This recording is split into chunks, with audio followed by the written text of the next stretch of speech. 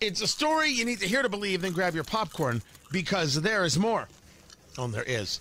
Don't forget, Let's Go Bourbon is available at Amazon.com. Perfect Valentine's Day gift. Let's Go Bourbon. It's recipes which you can make for Valentine's Day and then have a very good Valentine's Day night, if you know what I mean. And I think that you do. It's got quotes. It's got the history of bourbon, the law. What makes bourbon bourbon? It is all there. It is all there at Let's Go Bourbon, available at Amazon.com. And you can buy it right now. Buy a whole bunch of copies. Let me give you this. It's a two-parter. First, as we take a look at what's going on with Russia and Ukraine, and I am one of the people who is under the assumption that things will hold for at least another week because of the Olympics. The Olympics go to Beijing, and Russia does not want to screw up the Olympics for China. They don't want it. Before they have to fight China, they're going to need China to take on the United States. So, one calamity at a time.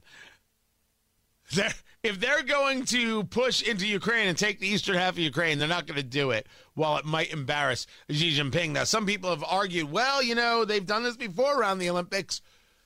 Check with me on day 8, not for the opening ceremonies. How's that for a way to split the baby? In the meantime, Mark Milley, chairman of the Joint Chiefs, says this build-up, very Cold War era.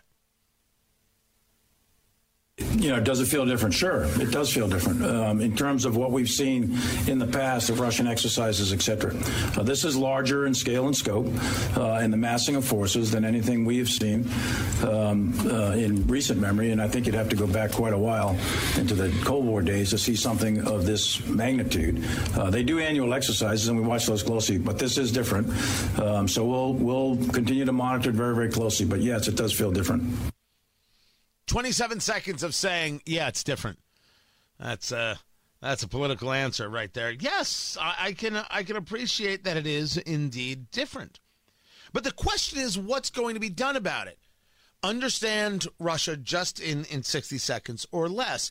Vladimir Putin is somebody who takes the fall of the Soviet Union very personally.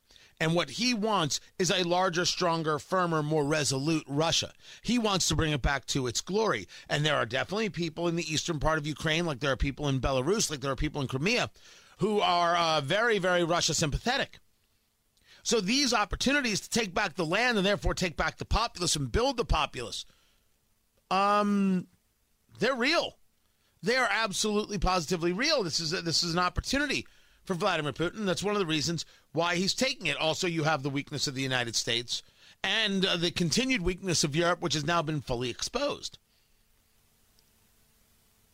The question before us is, what is the United States' role here?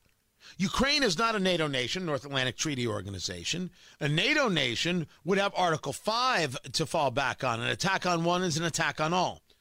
Ukraine does not have this, but Ukraine wants to be a NATO nation. There have been some people pushing for it to be a NATO nation. After a lot of research on this, I have absolutely come to the conclusion that we have made massive mistakes in growing NATO. Growing NATO does not, there's a difference between having allies and building out an organization with people who cannot help you. Adding Montenegro to NATO doesn't provide a value. It only provides for us one more place that we are now we have to come to their aid, but they have no actual standing army and they can't help. They can't do anything. I'm not upset with the people of Montenegro. I want them to live free, prosperous, happy lives, but I don't want to be committed to putting U.S. troops down to protect them. So the question before us now is, what do you do about Ukraine? Not a NATO ally.